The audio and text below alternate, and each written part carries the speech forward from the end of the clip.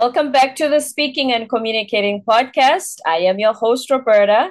If you are looking to improve your communication skills, both professionally and personally, and also improve your mindset, this is the podcast you should be tuning into. And by the end of this episode, please remember to subscribe, give a rating, and a review. Today, we have a guest who will help us to not only shape our mindset, but give us the step-by-step practical guides and how to not only set goals, but achieve them. And he is the author of the Single Seat Wisdom Volume series and the founder of Single Seat Mindset. Please help me welcome Dominic Teich.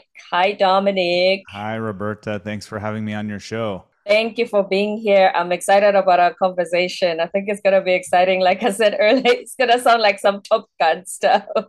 It'll be right up your wheelhouse. Right. Welcome and tell us a little bit about yourself.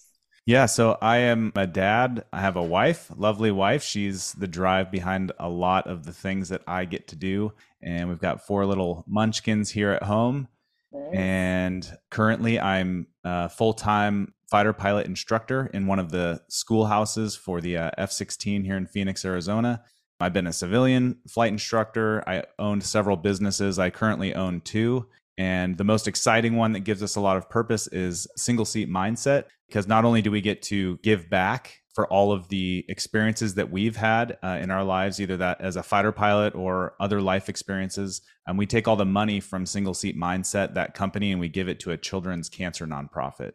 So that's kind of a nutshell behind that business, which is why I'm smiling so much, because it's not about money for me per se, but we've been able to give back quite a bit already in the first couple of years. When you say it's not about money, anyone listening and thinking, but I want to be successful, what's this guy going to teach me? How I'm as ambitious as can be? Yeah, I mean, running a business, it needs to be about money, right? Because if you don't have cash flow, then the business the bottom will fall out. However, if it is only about money, that business will not be on the right track. You'll be making decisions based on money-based decisions versus a bigger purpose outside of who you can serve and what you can give back. And, whether that's your investors or people that are receiving your product or what have you. Very well put. I don't know if you've heard of the term quiet quitting. I've recently just heard it. Yep. You have people saying, do I really want to go back to this miserable job? Or I'm looking for something with, like you said, more purpose, more fulfillment. What nourishes my soul? Is that what you're observing as well? I mean, you hit the nail on the head with that, Roberta.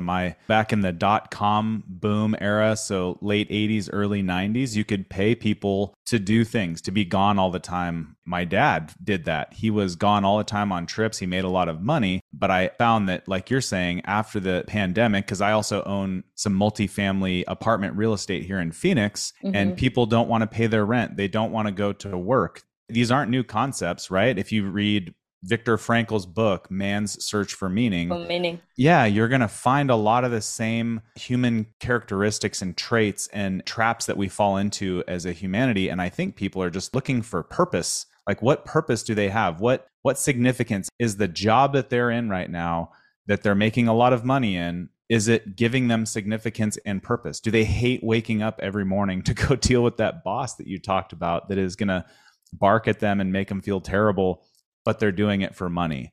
So I think there's a lot of value and a lot of insight behind that. Is our economy, the capitalistic economy, is good, but if it's only about money and it's only about just climbing that corporate ladder, you're seeing it now. It's starting to kind of fall apart. And I think it'll reset because we're America, right? Americans will figure out how to reset that. But there's a lot of shifting priorities right now. That's true. You own real estate and sometimes people don't pay rent. Is it because they don't want to go to work, or is it the stimulus checks? Yeah, it is. I don't think it's any one thing. I think it's the economy. Maybe people had a rough time in their job. Maybe they lost a family member during COVID. Maybe they think the landlord isn't being fair with them. I mean, every excuse under the sun. Now, Arizona and Phoenix specifically, that isn't happening to everybody, but it does happen. And what I've seen is that people they're kind of sick of the grind. And then a lot of people adopt a victim mindset, right? And they kind of give up. Yeah, it's unfortunate that we're here, but I don't think it's any one thing. So the rat race, let me chase and climb the corporate ladder to be successful. Is the world redefining that meaning of success. Happiness, which means then chase, climb, make more money. Then you'll have the big house, the picket fence, and travel to the Caribbean for 2 weeks of the year. And then your life is perfect. Yeah, that's not how the real world works. And I think to answer your question, this is just my own perspective. I think it's only gotten more muddled.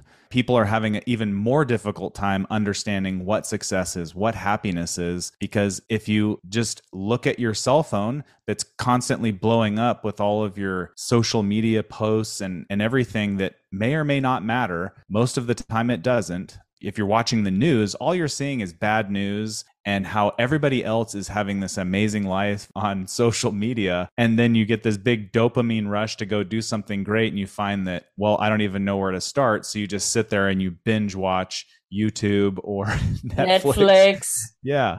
I think that in the past 3 years alone, it's gotten even more confusing because of just the sheer amount of information that is accessible through all of our smart devices.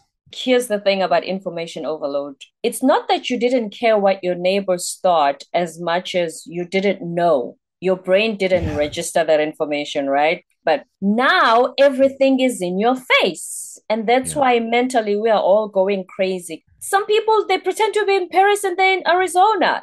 So this information overload, one moment we say it's so good that the information is out there. I can learn how to code being on YouTube. I don't have to go to university anymore. But then this other side of the coin, how do we get that under control, if at all? We can go back to the early Greeks, even before Jesus walked the earth, even before Christianity was a thing. And what the Greeks talked about was discipline and virtue.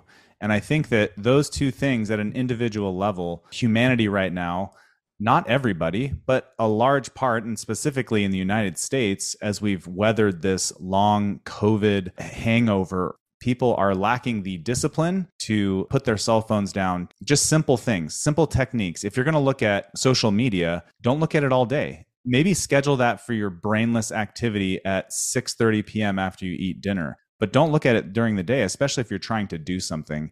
So in regards to discipline and mindset, having a disciplined mindset in the morning for 5 minutes, sit in silence, turn everything off, maybe have a pen and paper in front of you and think about your day. Think about what you can do.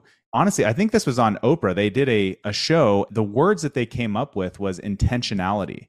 What is your intention today? So if you're a spiritual person and you're praying, you should have intentions to help charity, or even simpler, I'm going to smile at 3 people today and open the door for 1 person. So you can even make it even smaller. Like, I'm going to positively impact somebody's day by saying something nice to them that is meaningful. It's not fake. They deserve that feedback, and I'm going to make sure that I do that for them. I'm going to get outside of my own head and help some other people. So the discipline piece of it, of charting your day, what does that look like? And then everybody does it a little bit differently. My schedules run pretty tight because we probably have about 10 times as much going on as I did 6 to 9 years ago, but I probably work about half as much. And that's just being disciplined throughout the years to find out what works, what doesn't, and sticking to that schedule, because those things in your schedule that will come and knock you off your track through your day, you have to have the discipline, the willpower, and the mindset to be able to right your ship as it starts to tip over and go, hey,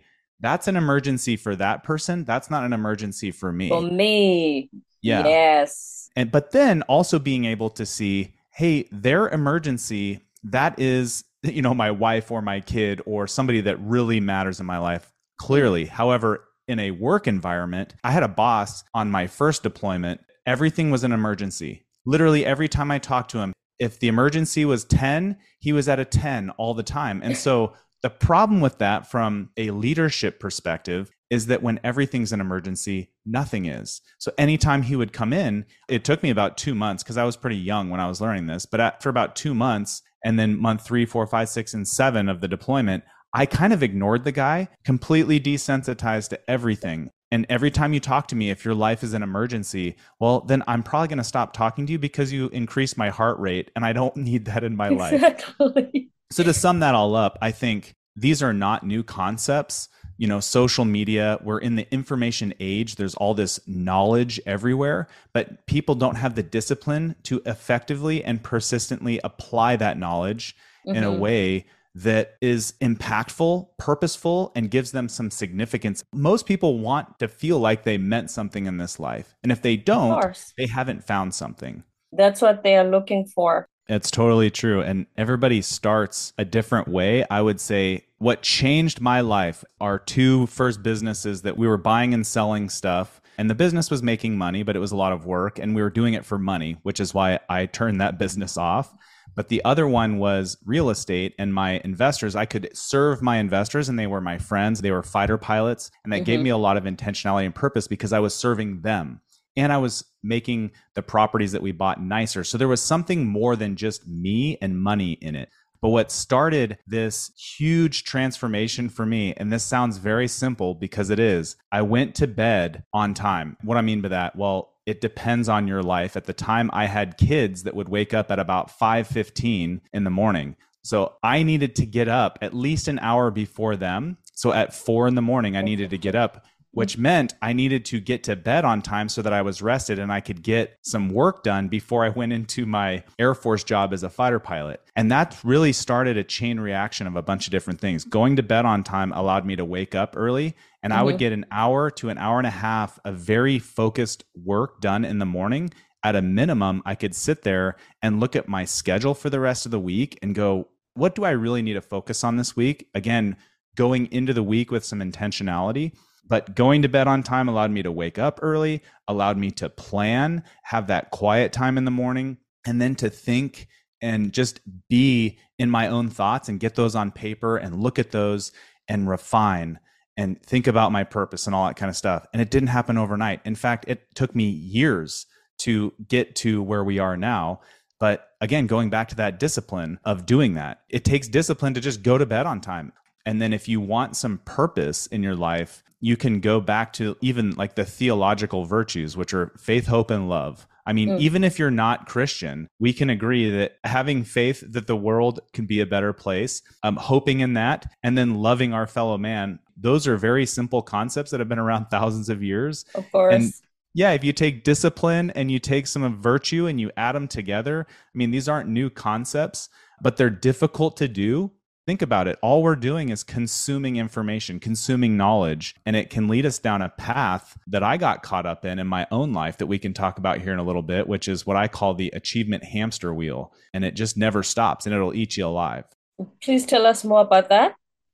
So as I went through my life, people from the outside, right, just like on social media, they will judge you and they'll look at you and what you're doing, right? So as a fighter pilot, people went, oh, Dom Slice, he must be successful. I hadn't defined success, but I had achieved a lot in my life. By the time I was 19, I had my undergraduate 4-year degree. I had been a downhill ski instructor. I was a civilian flight instructor. I had worked at several different jobs. I got promoted at my flight instruction job ahead of like 12 other guys. And so I was achieving things, right? At I was 19? just this, that's its own story, but I started college at 16 and getting to that point, that's a long story, but I decided to get my GED and start college at 16 for what life had dealt me at the time. And so I started flying.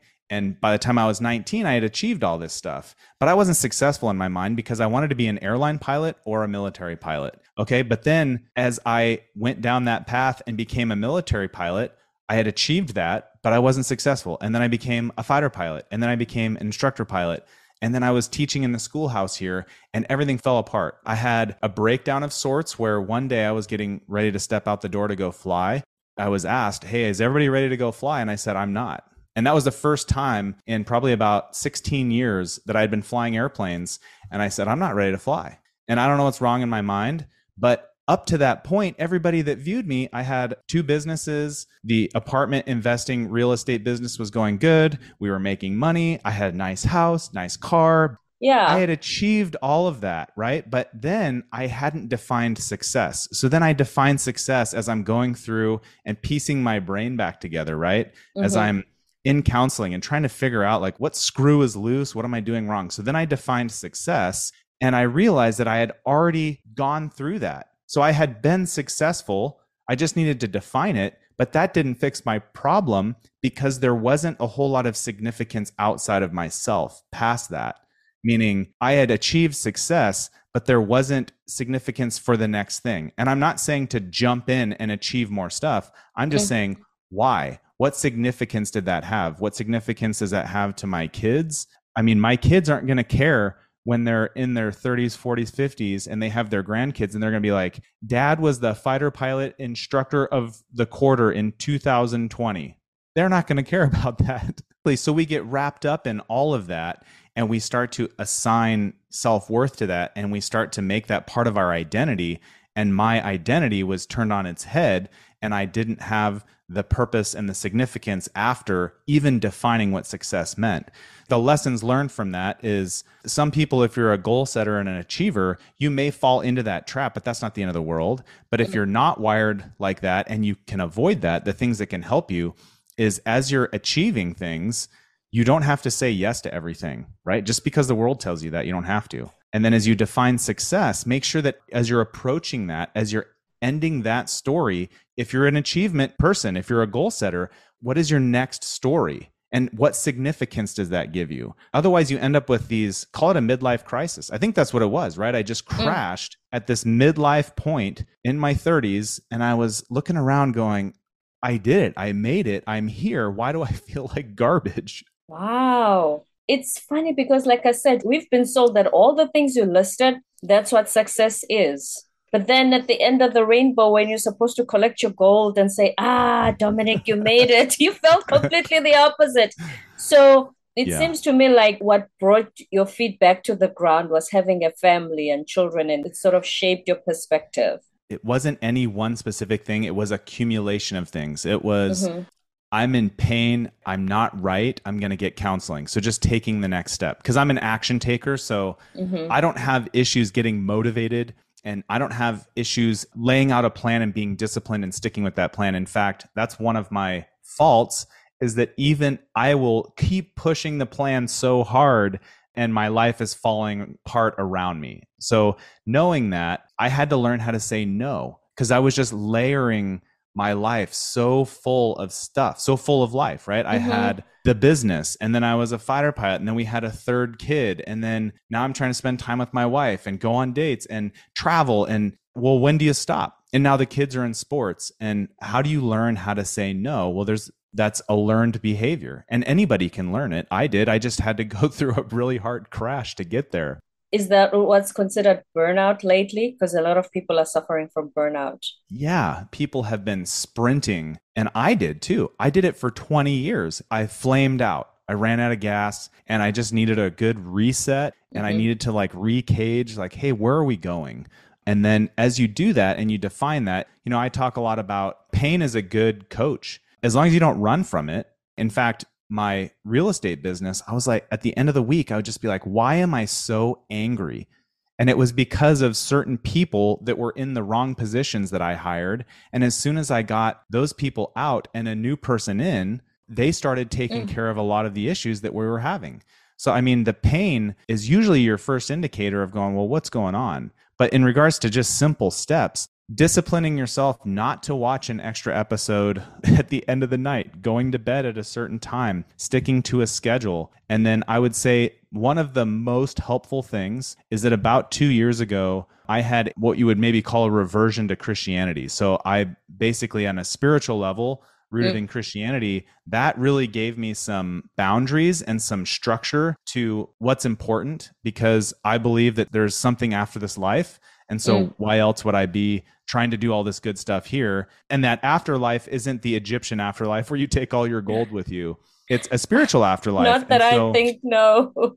Yeah. Again, that's a whole story in itself. But even that gave me some purpose and structure in my life to go, what are we doing this for? Is it really purposeful? Is it significant? Is it helpful? And when it comes to significance, people are saying, I don't want to be in this job that makes me unhappy. I want to do something fulfilling and it resonates with my soul. But the fear sometimes is it going to be enough to pay the bills? Because at the end of the day, we're still paying our rent with money. Yes. Yes. And I'm glad you brought that up, because I've talked with a couple of outside of the fighter pilot community, because I've found that in order to get to the school to learn how to fly a fighter jet, you have to have a significant amount of discipline to get there in the first place. So I'm not talking about that group. I'm talking about maybe the 22-year-old that just finished college and he or she's trying to enter the workforce and they're not taking a job because they're worried about, that's not my passion.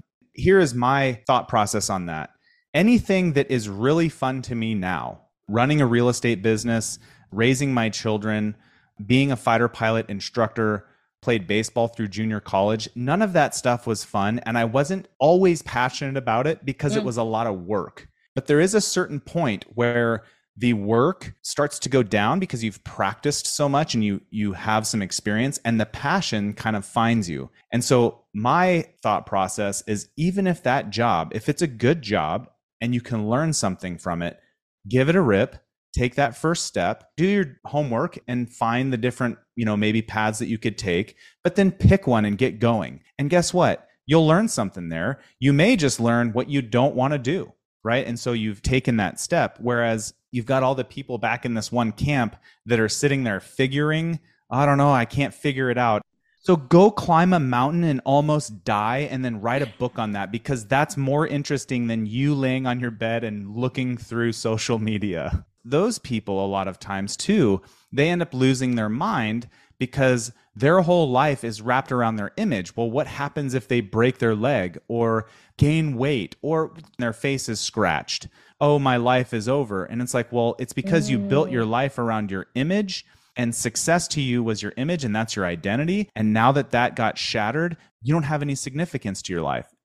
I did the same thing. I built this big identity around myself that was based on, I'm a fighter pilot and I'm this macho thing. And that's fine to have. Those are pieces of it, but that can't be all of you that defines you, because if that falls apart, who are you? Yeah, who am I? Man's search for meaning, right? These aren't new concepts. So how did you get started on the single seat mindset series? Yeah, so single seat mindset. So as fighter pilots, the jets that we fly, they're single seat jets. And so there's a certain person and mindset that you can learn and that is trained to do that kind of job. And we saw a lot of problems when COVID, early 2020s, is when we had a class come through that was struggling quite a bit. So what I did was, we couldn't hang out together and pass lessons learned like we normally do, and the class was struggling. I started writing them, their class, a 2-minute email so they could read it in 2 minutes, and a short email with a message once a week.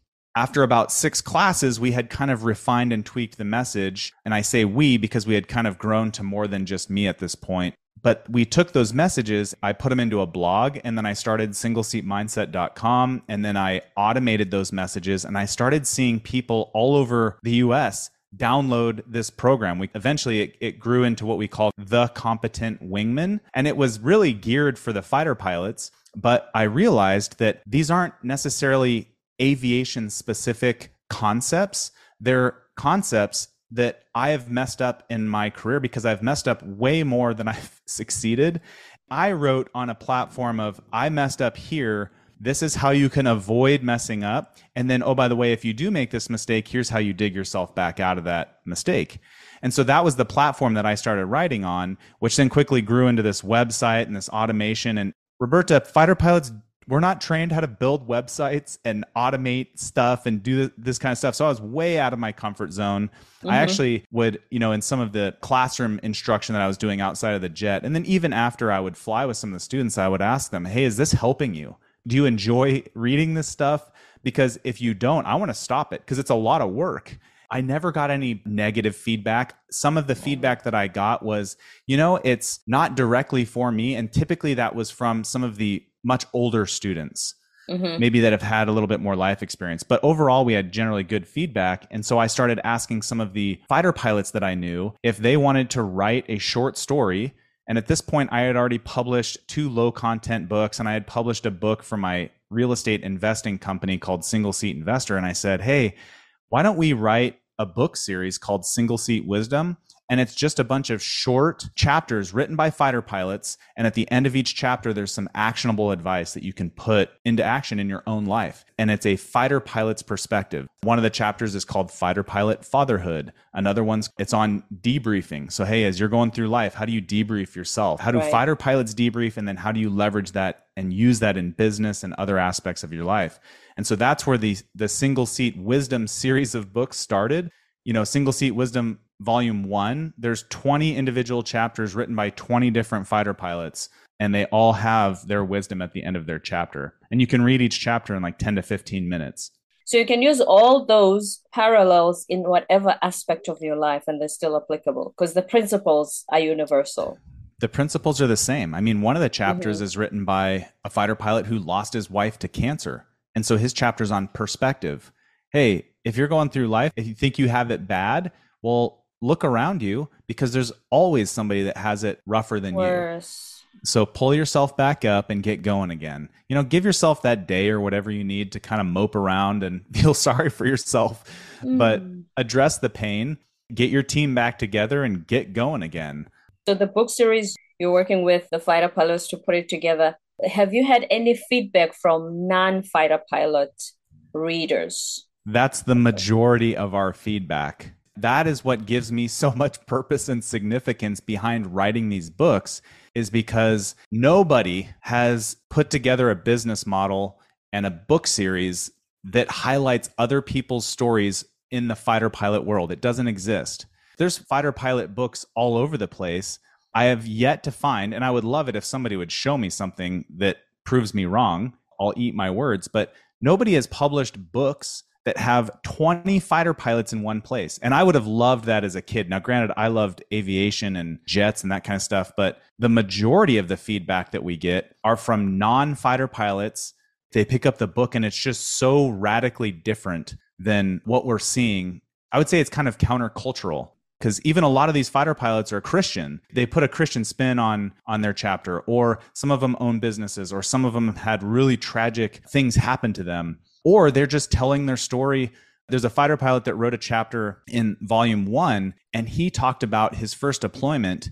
His chapter is called Ready When It Mattered.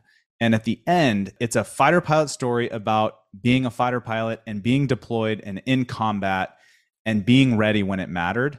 And it's given me chills because I love to read those types of stories. They're pretty short. They're just like a little battle story. And at the end, he wraps it all up. It gives us a lot of, significance because those fighter pilots that maybe would have never, in fact, most of them would have never written their own book. Some of them have written their own books. They now get to have something published, and that gives them significance. And oh, by the way, for them to be part of the project, they send money and have to send me the receipt. They send money to the Children's Cancer Nonprofit before they can be an author. So not only are they giving their time, they're paying money to a children's cancer nonprofit to be a part of our project. So they get even more significance, because they're giving to charity and they're giving back in story form. Which is how we can redefine success.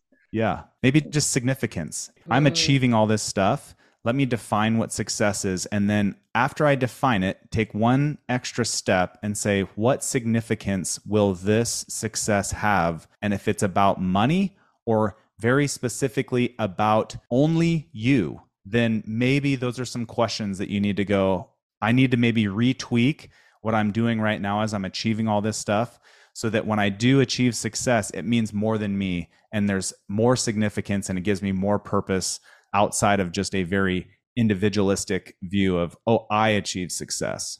It's funny, how did we become so individualistic when clearly, as humans in our very DNA, we've always been a species that seeks connection?